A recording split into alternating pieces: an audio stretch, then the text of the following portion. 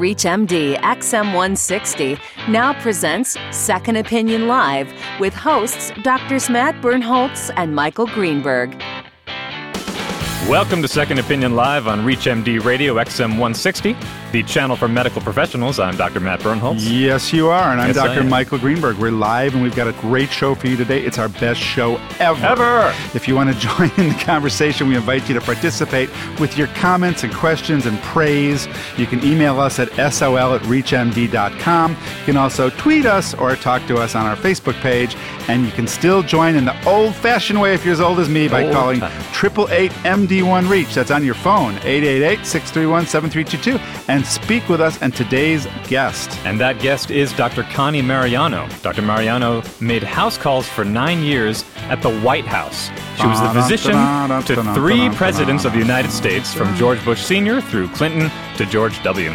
And if you think your practice is demanding, wait until you hear what it's like to take care of the leader of the free world, along with his entire family and staff.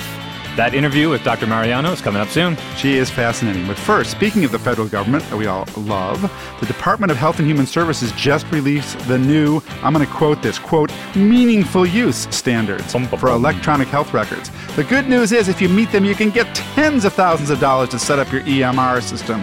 The bad news is there are 864 pages of standards. I haven't quite finished reading them. Or started reading them in my case. Yeah, or I don't think I will read them. And maybe you won't. You haven't either. So we're talking with Dr. Joseph Kim, author of Medicine and Technology blog and co-host of the ReachMD Mobile Medical Minute, to find out how to start meeting those standards. Stay tuned if you really are interested. And we are. But before we get to all of that, let's look at some recent medical news that caught our attention. And first up, trypanophobes rejoice. I'll say that again, trypanophobes. For patients who are deathly afraid of injection needles. Yay, that's me. This could be your lucky day. Why? Because researchers at the Georgia Institute of Technology in Atlanta have developed a needle-free delivery system for the flu vaccine. It's a patch coated with 100 microneedles filled with vaccine. The developers say all you have to do is slap the patch on like a Band-Aid, wear it for up to 5 minutes, the microneedles dissolve into the skin, you take off the patch, and you're done. That's simple. That's 100 needles. That hurts 100 times more. 100 times more. I know, that's definitely what I'm thinking too. But each microneedle is 650 microns long, it doesn't which matter. I'm going to tell you is pretty small. And they're arranged in a grid to help make the stick on surface like a Band-Aid. It still hurts. It's been reported everywhere, however. The LA Times picked this up, Wired, and others. There's a study published in the journal Nature Medicine. Researchers tested the patch on mice. See, mice don't care if you hurt them. And compared their resistance to the flu 30 days later against mice who got a regular needle vaccination and unvaccinated mice. I wonder if they gave lollipops to the mice. Both vaccinated groups withstood the flu challenge, but none of the control mice lived over 6 days. Now, this method is getting populous, and studies show that skin-based delivery of vaccines is much more effective than injections into muscle. Yes, we love skin.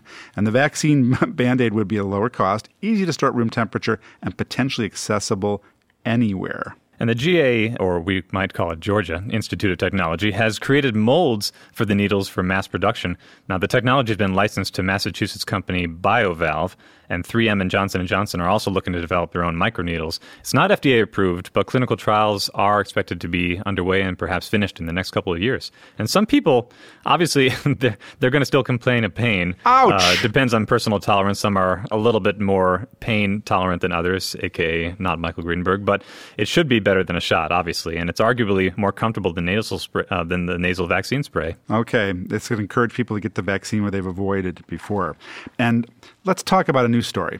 Okay. Imagine what you thought you were signing up for a bike race, and it turned out what you actually signed up for was a full triathlon, a 40-kilometer bike race, plus a 1,500-meter swim, a 10-kilometer run, and a vaccination with microneedles. Would you go ahead and do it anyway? Only if we take out the microneedle vaccination. And you might, especially in this case, if it was your patient who roped you into doing it, and you were his heart surgeon. So this is a true story told in the New York Times on July 18th. Greg O'Keefe was a student at Columbia. When he went out for baseball, university doctors found he had a heart murmur, and by age 26, he needed open heart surgery to repair an aortic aneurysm, which Dr. Alan Stewart, who performed the surgery, said would have killed O'Keefe in a month without the operation. So now we fast forward a couple of years. O'Keefe decides he wants to take full advantage of his health, so he trains for a triathlon and challenges his doctor to join him. Should have done it with microneedles instead of surgery. Well, meanwhile, Stewart's a cardiac surgeon, and we all know cardiac surgeons. They work all day and all night. They have no free time, and as he put it, dinner tended to be pizza or Taco Bell. He must have been in great shape. But they both fit the training into their schedules. Stewart started coming into work with his bike. He lost 25 pounds, went from a size large to medium scrubs. I'm going on that diet. Definitely. Now, a week before the race, Dr. Stewart fractured 2 ribs in a bike accident, but he raced anyway. This tough guy. His patient met him at the finish line, and there's a great picture of the paper, the two of them recovering. We're making fun of this story, but it's a heartwarming story. They credit each other with saving their hearts. And Stewart says he can hold O'Keefe up as an example to his patients who ask how well they can expect to do after surgery. It's definitely, it's not often we get to see so clearly the positive double impact that doctors and their patients can have on each other, right? Trypanophobia aside, this is a really great story. I want my patients to ask me about eating pizza with them. And with that, why don't we turn over to our talk about meaningful use and what these standards are going to mean for your practice and your patients. We have Dr. Joseph Kim on the line to talk tech with us. Dr. Kim is the author of the blog Medicine and Technology. He also co-hosts the ReachMD series, The Mobile Medical Minute, and he has experience guiding physicians through the implementation of electronic health records. Dr. Kim, thanks for joining us to help walk our listeners through this meaningful use. Thanks for having me. Hey there. Electronic medical records. Do they really have anything meaningful in them? What are these meaningful Michael's use not things? jaded What or anything, are these but meaningful use regulations at 864 pages? Come on. Well, I think the regulations are there because there's one thing to have adoption and simply to have the systems in your practice, but it's another thing to actually be using them in a way that hopefully will improve patient care. All right. Is that, you think, why they're doing this? I never quite understand how these electronic records are supposed to improve patient care. In my mind, they take us away from our patients and have us typing on computers all the time. Or am I too old? Well, you're certainly not too old. I think that the real hope is to use the clinical decision support tools that are integrated into a lot of these electronic health record systems to reduce things like medication errors and to really alert physicians to warning signs and to also guide them through clinical decisions that are ultimately going to be evidence-based. So I think there's a lot of rationale, and theoretically, the use of these systems really ought to improve patient care. So it's going to be like a GPS in my car. My computer will warn me when I'm going to mix medicines that don't mix, right? Right. Let's just hope that people are actually paying attention to those warnings and alerts. Well, let's say just for a second that we play the devil's advocate here and say that, as Michael put it, being too old, that he is too old, and that there's been a clear indication over the years that, HHS mentions only 20% of docs and 10% of hospitals even adopted basic EHR systems. So what has been the holdup? Why are we so slow to move off the paper records? Well, unfortunately, what I've found is that the vast majority of physicians out there are very slow adopters to technology. And I think they're so accustomed and just familiar with the pen and paper that the use of a computer and just the disruption in their clinical workflow is really a barrier to cause them to just say, listen, it's not really worth it for me. I don't want to convert all these patient charts. I don't want to move away from the pen and paper, but rather just, let me do what I've always been doing for all these many years. And so I think it really is a paradigm shift to look at the practice management implications of actually switching to a computer-based system. Well, Michael, wait a minute. I'm surrounded by my iPad and my iPhone and everything electronic. And yet he's speaking right to your heart, isn't he? Yeah, exactly. It's like, it's okay with me, but I hear all these horror stories about physicians getting trapped in their little laptop computers. I just want it on an iPad, and I want to push 3 buttons and have it work. Are we going to get to that point ever? I think we will when we get to the point of more sophisticated voice recognition capabilities. There, I think, at that point, you can actually dictate right into your system. And some of these capabilities already exist. But in that case, you can actually keep your eye on the patient. You're not typing away. You can actually just talk right into the system, maybe tap on a few things on the screen, and right then and there, everything is captured for your patient encounter. Okay, so let me ask you a question. I know you don't know the answer to this, but we're just kind of talking here. So, Joe, what's going to happen when the year 2015 comes and we got a bunch of doctors saying like we did with the Vietnam era, hell no, we won't go. Half of us are not going to do electronic medical records. We'll pay the penalty. They'll take the penalty. We'll take the penalty. It's cheaper than putting this into our offices. I think we're going to have a lot of people in that situation, and the government is going to have to sort of reassess based on what they've tried to push, and given the situation that there are a lot of doctors who simply did not choose to adopt, what are they going to have to do at that point?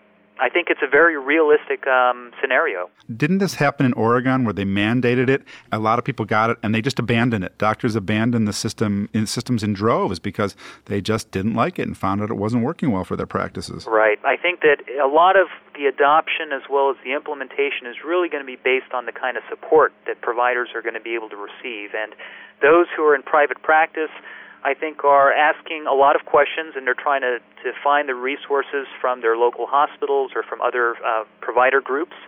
And I think given that this is really a national push, hopefully there will be enough resources to help people along the way. All right, Joe, last question. Do you think this is realistic by 2015, especially with them raising the standards every year for what they're going to expect? Do you think it's realistic? I think it's realistic to expect that there will be a lot of adoption, but whether or not we're really going to see meaningful use and see improvements in patient outcomes, I guess I'm somewhat skeptical there. And part of the reason is because we've seen that when hospitals especially convert from paper records to electronic records, a lot of things either fall through the cracks, there are errors that occur within the system, balls get dropped, and so it can actually be somewhat dangerous, and you need to have multiple redundant steps along the way. I think once we overcome that hurdle and sort of smooth over a lot of those obstacles, and I think we will see that overall it's a better environment, better system. Well, as I was told by some of my partners, if we do this, we'll automatically get to upcode our charts because we'll put so much information in there. The insurance companies will be ticking off all those boxes, and we'll get paid more. How's that for a cynical view? That's pretty. That's pretty. The bottom cynical. line. The bottom line. Bottom line is we'll get paid more. Well, I mean, you'll certainly get paid more if you receive the incentives, the financial incentives. Okay, unfortunately, we'll have to let you go there. Thanks for taking the time to talk with us, Joe. I'm sure this has been helpful to a lot of us and a lot of our listeners out there, and sorry about my cynicism, but I'm a Luddite. I'm an Apple guy, actually. If Apple does it, I'll do it. Well, listen, thank you for having me. I definitely enjoyed the conversation. Thanks for being had. Pleasure, Dr. Kim.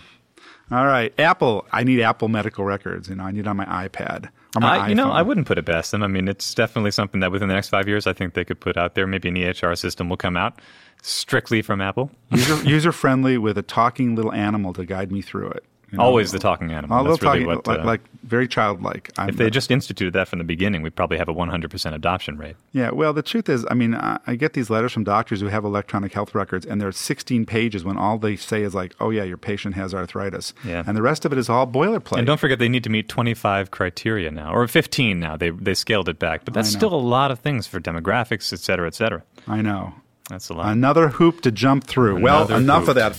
On to more government stuff. Let's turn now to our guest, Dr. Connie Mariano, the physician to Presidents George H. Bush, Bill Clinton, and George W. Bush, and director of the White House Medical Unit. She's a 24-year veteran of the U.S. Navy, where she attained the rank of Rear Admiral. She left the White House in 2001 and retired from the Navy. Now she runs a concierge practice, the Center for Executive Medicine, in Scottsdale, Arizona. And she's with us by phone from Arizona to talk about her new book, The White House Doctor, My Patients Were Presidents, a Memoir. Dr. Mariano, welcome to Second Opinion Live. Well, thanks for having me on. We're standing and saluting. Both Matt and I are saluting to you, and we love your book. And what's right here, it makes a dandy coaster. And no, it's a great cover. You look great on it. Well, it definitely uplifts our own status by having it on the table. So thank you for that. Thank you. Yeah, so we're not going to ask you for any kind of gossip, but tell me, how tough is it really being doctor to the President of the United States and his family? You know, the medicine part's easy. It's the stuff docs do every day in a primary care practice in terms of acute care, primary care, making sure, you do all the preventive medicine things that we encourage our patients to do. What makes it difficult is everybody is looking over your shoulder, and any political fallout that may result of whatever you find happens as a result of treating the president. Well, do you see the president completely privately, or is there a Secret Service man standing in the room at all times? You're actually private. The Secret Service stays outside the door when he comes into the doctor's office on the ground floor of the White House. When the president undergoes his annual exam at Bethesda Naval Hospital, there's a private suite, and it's the president's physical, because in the waiting room, there are doctors waiting. And it's multi-specialty, where we bring in different consultants, and I'm sort of the coordinator of all this. and I bring in different specialists one by one into the exam room to see the president while I take notes. How come I was never asked?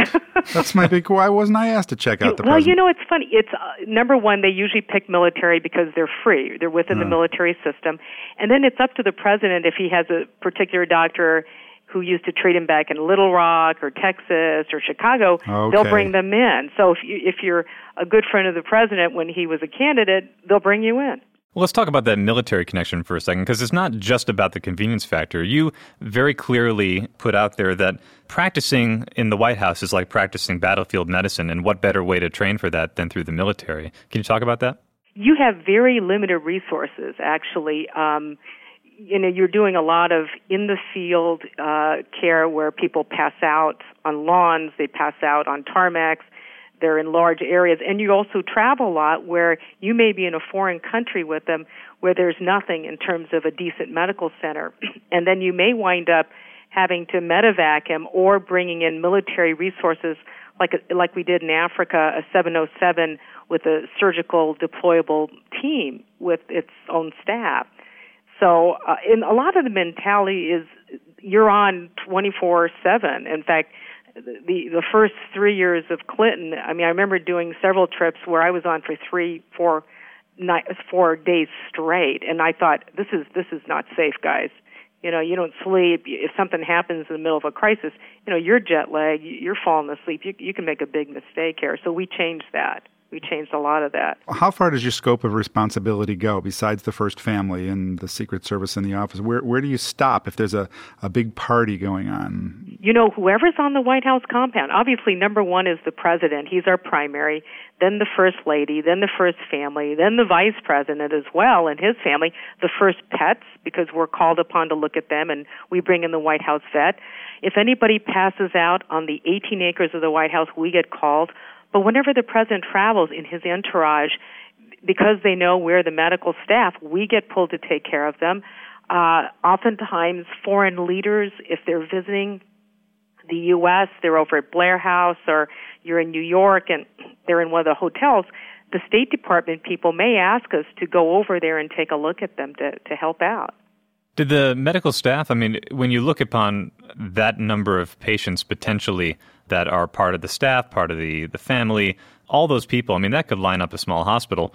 Did you have the requisite number of staff that you needed to be able to do what you were going to do? It's what we call a small footprint. I was the senior doc who did most of the travel with the president. And then in addition to myself, we had 2 Army, 2 Navy, 2 Air Force doctors. But we also had to cover the vice president whenever he traveled. So we would often use a physician assistant. And then for the first lady, we would, whenever she went overseas, Hillary Rodham Clinton went overseas a lot back then, we would send a doctor and a nurse. Then we had 6 critical care nurses, and they would rotate overnight duty at the White House. And then whenever we went out of state or out of town, we would always bring a nurse on the airplane. So there were always 2 providers, a physician and a nurse on Air Force One in case you had an emergency on board. If you're just joining us, you're listening to Second Opinion Live on ReachMD XM 160. I'm Dr. Michael Greenberg alongside Dr. Matt Birnholz. Find us on Twitter or Facebook or call us by phone, 888-MD1-REACH. We're talking with Dr. Connie Mariano, former presidential physician for 9 years through 3 presidents. And her new book is The White House Doctor, My Patients Were Presidents, a Memoir. And we're asking her why we weren't invited to the White House. And listen, this show is so popular. America is going to sell millions of books. It's so popular. We're putting Matt up for president. Would you come back and be his doctor? And you can run healthcare, right? I'm just going to put it out there. It'll be changed a lot if we run healthcare. I'm working on the wave and everything. I'd like to see a doctor run healthcare. I was listening to you talk about in the previous show, and I'm in private practice still, and I still struggle with electronic records. And I still fight with insurance companies to get patients' medicines authorized and prior authorizations for tests that I think my patients should have, even in a concierge practice. Patients, we will submit information to insurance, but we, on their behalf, I don't collect from insurance, but it's still a struggle. Unlike the White House, the best concierge practice in America is what the president gets. The president has 24/7 on-site medical care anywhere he goes, as well as his family, and you and I, the taxpayers, pay for it because it's through the military. Well, actually, no matter who the president is, politically, whether you agree or disagree, they actually deserve it. Yep, they do. They work really hard. They need the care. They need the care, absolutely. They need the care. And also because of the security issue, the big thing we don't talk about a lot is the 25th Amendment. If the president's incapacitated and he's unconscious, we're the first responders, and part of our training is not only do you treat what's appropriate as a provider, as a physician, but you have to say, 25th Amendment, and you set into place the political machinery that makes the vice president take over the responsibility president while the president is incapacitated. Not to mention the perk that you talked about, and I love this, about how you said that caring for the president was one of the only instances in which you could actually follow the patient around nonstop and witness live the patient being non-compliant. Absolutely. You counsel him on his diet, don't you, you're smoking, and et cetera, et cetera. And I remember one time we were watching President Clinton play golf, one of the golf courses in Virginia, and he's not lit, the cigar isn't lit, he's just chewing on it. He puts it down on the ground, he hits the ball, and he's chewing on this cigar, and the military aide who's sitting beside me says, "Can't you do something about that? Can't you counsel him?" And I said, "Listen, I'm his doctor. I've counseled him. I'm his doctor. I'm not his mother." Good line. I'm going to use it on my patients. I'm not your mother. That's a great idea. But you yourself were caught a few times, maybe more than once. Yeah, eating potato chips. I know, bad habit, Diet Coke and chips. Is this a do as I say, not as I do situation?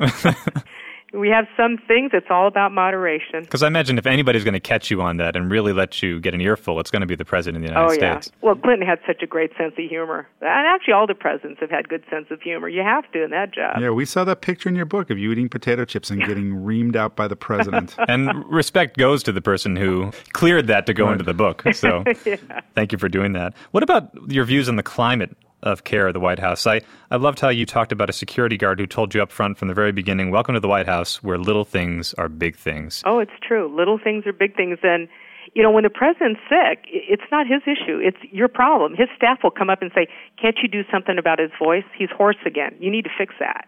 And right away. It's or he has a cold. You need to treat that right away. It's well, it's going to take a little longer. It's a virus. I'm not going to give him anything special for that. It's all the basic things. And there's this expectation that you have some magic pill, and you don't. It's whatever you would do appropriately in private practice, you have to over and over again say, I have to do the same for the president. We're not going to experiment with him and do some strange things. Well, everybody expects the president to be superhuman. Yeah, it's true. It's a tough job. But you did have to be extremely flexible, didn't you? I mean, there were lines that the First Lady, the President, and, for instance, with the Clintons, that they just wouldn't cross. You talked about Hillary Rodham Clinton. When she had calf pain, you looked into it, you found a clot. She refused to kind of get off the work beat, and you had to accommodate to that, and you had to actually go with some experimental treatments. We did. We went with Lovenox at the time. It came out. It was just approved by the FDA, and we watched her very carefully. We actually asked one of the hematologists from Georgetown to come over, and we did the anticoagulation workup to make the hypercoagulable workup to see if she made sure she didn't have any other issues that were going on.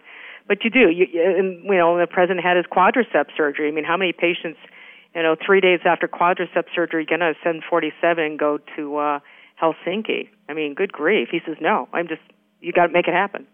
Oh, come on. We're doctors. I had my hernia fixed, and I was back at work 2 days later with my patients who were telling me they were out for 8 weeks. So. And I'm undergoing surgery right now. That's during the show. We're not good patients. All right, now I know. Bad terrible patients. We know about HIPAA, and we know that you're really not a secret teller, but I want to know, which president was the biggest wuss when it came to shots, and how would they do with multiple needles in that vaccination thing we talked about? The trypanophobia is really what we're focusing on. What's interesting? They the three, definitely the two I treated, Bush Sr. and Clinton, both got allergy shots, and actually Reagan did. I never treated Reagan.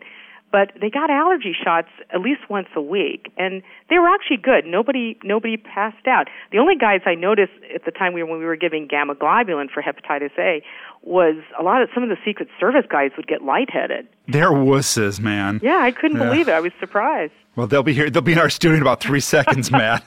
We're Some kidding. Lines I'm not going to cross. We're really kidding. They're great guys. Now, you instituted a number of novel protocols over there, including what you talked about, the 24-hour on-site coverage. Tell us a little bit about that, because some of these things are carrying over into today. Oh, they are. They're in effect today. When I started off with Bush Sr., my predecessor essentially said, Dr. Lee said, well, when you're done, let's say you're in Washington, the president's in for the night, upstairs on the second floor, all the medical staff went home. And it sort of bothered me. I said, well, what if he has chest pain or chokes or falls down the stairs? And the order was, never mind, Secret Service is here in the house because they have 24-hour shifts coverage. They can throw him in the ambulance and go down to GW. I said, well, okay, that's the order, but what if we're in Bermuda? We're in Bermuda, and you have 3 doctors, nurses, a whole team. Why would he? I mean, it didn't make sense. And then when Clinton came on board, he was up all, late into the night. We were always traveling. I said, we have to play it safe. We have to be smart. We need 24-hour coverage. And we did. I was one of the first people to spend the night in the bomb shelter of the White House where they pulled duty. And it was fine. And we just rotated people doing overnight duty in case there was an emergency in the middle of the night or the president had to be evacuated. At least you had one medical person in that group that was evacuating with them. Wow, the bomb shelter, they still have those old crackers and things from the 1960s down there? No, it's been upgraded a little. I wouldn't eat those. I still have those in my basement. I would not eat those. But it's amazing to think with this medical team, which has a bigger lens on it than any other team in the world, had to be stretched so thin because of all the demands on so many people. I mean, that has always been interesting to me. Well, the mission, it's funny, the mission or who we're responsible for can expand considerably. The people were, who they say, well, you need to take a look at so-and-so, because, when they had guests in the house, you took care of them. When they had family visiting, you took care of them. And what happens is whenever the president goes overseas, that's a huge tasking, because for every city we would travel to, we would always send either a nurse or a medic or a PA to cover that city. And then I would be on the primary, I would be on the airplane with the president, and then I would send one of the doctors ahead of me about a week ahead of time, let's say to Australia.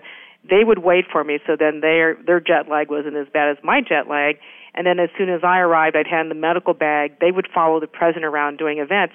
I would go back to the hotel, but you can't really go to sleep because you're doing sick call. People who were in the traveling party, any of the military or the White House staff who got sick, they're lined outside your door saying, hey, I've got gastroenteritis, I've hurt my back, I can't sleep, you need to take a look at me. Well, you've got a concierge practice now for executives who fly in to see you. Would you say that this White House training was the best thing you could do to deal with these executives? Oh, absolutely. I think, number one, I will never be intimidated by a patient again. I mean, it's interesting. A lot of people, when they meet the president first time, obviously and justifiably so, you're intimidated. It's like, oh my gosh. Then you have to realize he's a human being like anybody else, and I need to focus on my job, which is to be the doctor, to partner with his healthcare and advise them. And a lot of my patients are rather high-profile CEOs of companies, and they're used to having people jump, we're used to people having not disagree with them. And there are times I'll say, I don't agree with that. I don't think that's a good idea. Let me tell you why. And they're very intelligent people, and they'll come armed with all their opinions, and you just have to work it out with them. Okay. Well, thank you. Your book is great. It's called The White House Doctor, My Patients for Presidents. You look great on the cover. You look well-rested now. You look like you're in shape. 9 years The bag of potato chips underneath that pocket I can see Absolutely. there, though. So our guest today has been Dr. Connie Mariano. She was the White House doctor during 3 presidential terms. We've been talking to her about her experiences, her career, and her book. Dr. Mariano, thanks for being a guest on Second Opinion Live here on ReachMD. It's the White House Doctor. Thank you both very much.